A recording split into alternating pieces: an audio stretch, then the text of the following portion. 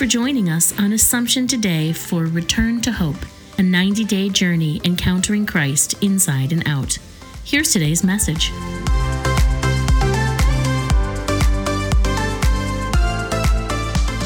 March the 28th. In the Gospel selection today, we again meet Jesus in confrontation with the scribes and Pharisees. Jesus points out their failures, but not to condemn them.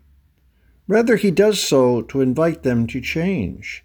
As we continue our return to hope, has Jesus pointed out any failures in our life to us during this part of our journey? If so, it is not to condemn us. It is rather to invite us to return to him and seek his pardon and mercy. All that we are preparing to recall came about so that he could offer us pardon and mercy. This is the Jesus the Pharisees met.